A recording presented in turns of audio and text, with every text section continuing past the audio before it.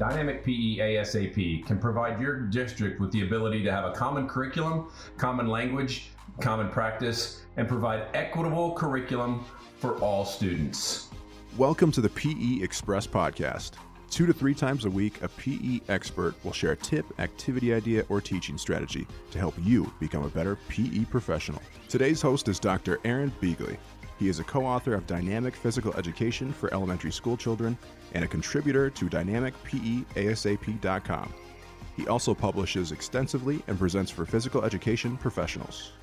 I'm with Billy Noble, and we're going to talk a little bit about Dynamic PE ASAP, but first I want Billy to introduce himself. Well, hi, Computerland.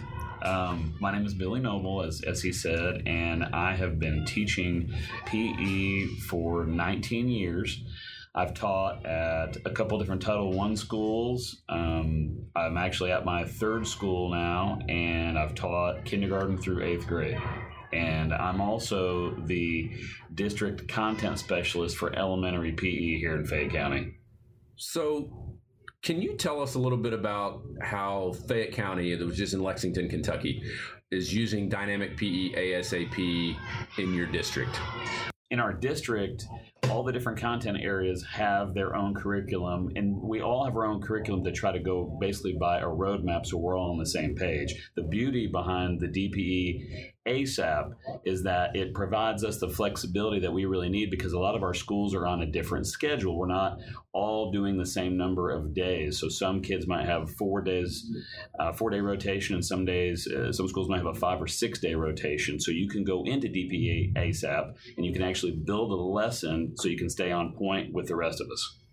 You have somewhat of a common curriculum, from my understanding. So based on that, what doors does that open up for your professional development and partnerships? Well, for the past 15 years plus, we've actually been partnering with the University of Kentucky, which has helped us come in and provide some extra help with our professional developments that we do. We do them quarterly here, and the beauty is we've got it narrowed down to where all the elementary teachers will come out quarterly, and we'll all try to make sure that we know what's coming down the pike for like the next 9 weeks. And using the website, we're able to all stay on the same page that way. Let me clarify here just a second. So your professional development is done based on where you are in the curriculum. Is that correct? Correct. We just had a professional development last week, and we actually went over weeks 20 through 27. And week 20 is cooperative games, if you look on the ASAP website. And so we actually demoed it, but we also pulled up the website so that way everyone could see, here's the intro, here's the fitness, here's the focus, here's the game, what's the assessment. And we did it live, but we also were able to see it. In addition to the actual content of the lessons, what else do you cover during these quarterly PDs? We focus on best practices, lesson planning, instructional strategies, assessments, and we really hit home the classroom management piece. So really focusing on efficiency of lessons and those strategies that go along with Dynamic PE ASAP. Yeah, because to me, that's the core of Dynamic PE, is the being able to manage the classes. And can you talk a little bit about what the folks at the district level say about this process? They love it from the equitable side of things. We have a lot of schools that have major transient populations, meaning a lot of kids are coming and going, and all the kids, no matter what school they transfer to, they're not going to be overlapping or redoing something. We're all going to be trying to stay on the same page. So they are getting, in essence, a common curriculum across the district. Yes, and that's the goal.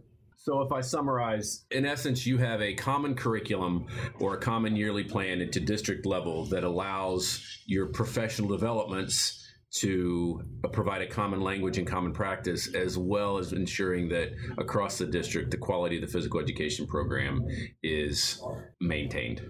Exactly.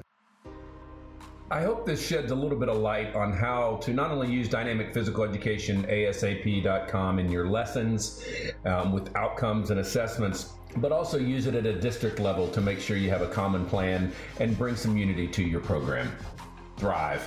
If you enjoyed the podcast, be sure to connect with Dr. Beagley on Twitter @Aaron Beagley. Don't forget to subscribe to the PE Express podcast for more tips, activity ideas, and strategies to help you become a better PE professional. And check out more free resources from Dr. Aaron Beagley at gophersport.com/blog.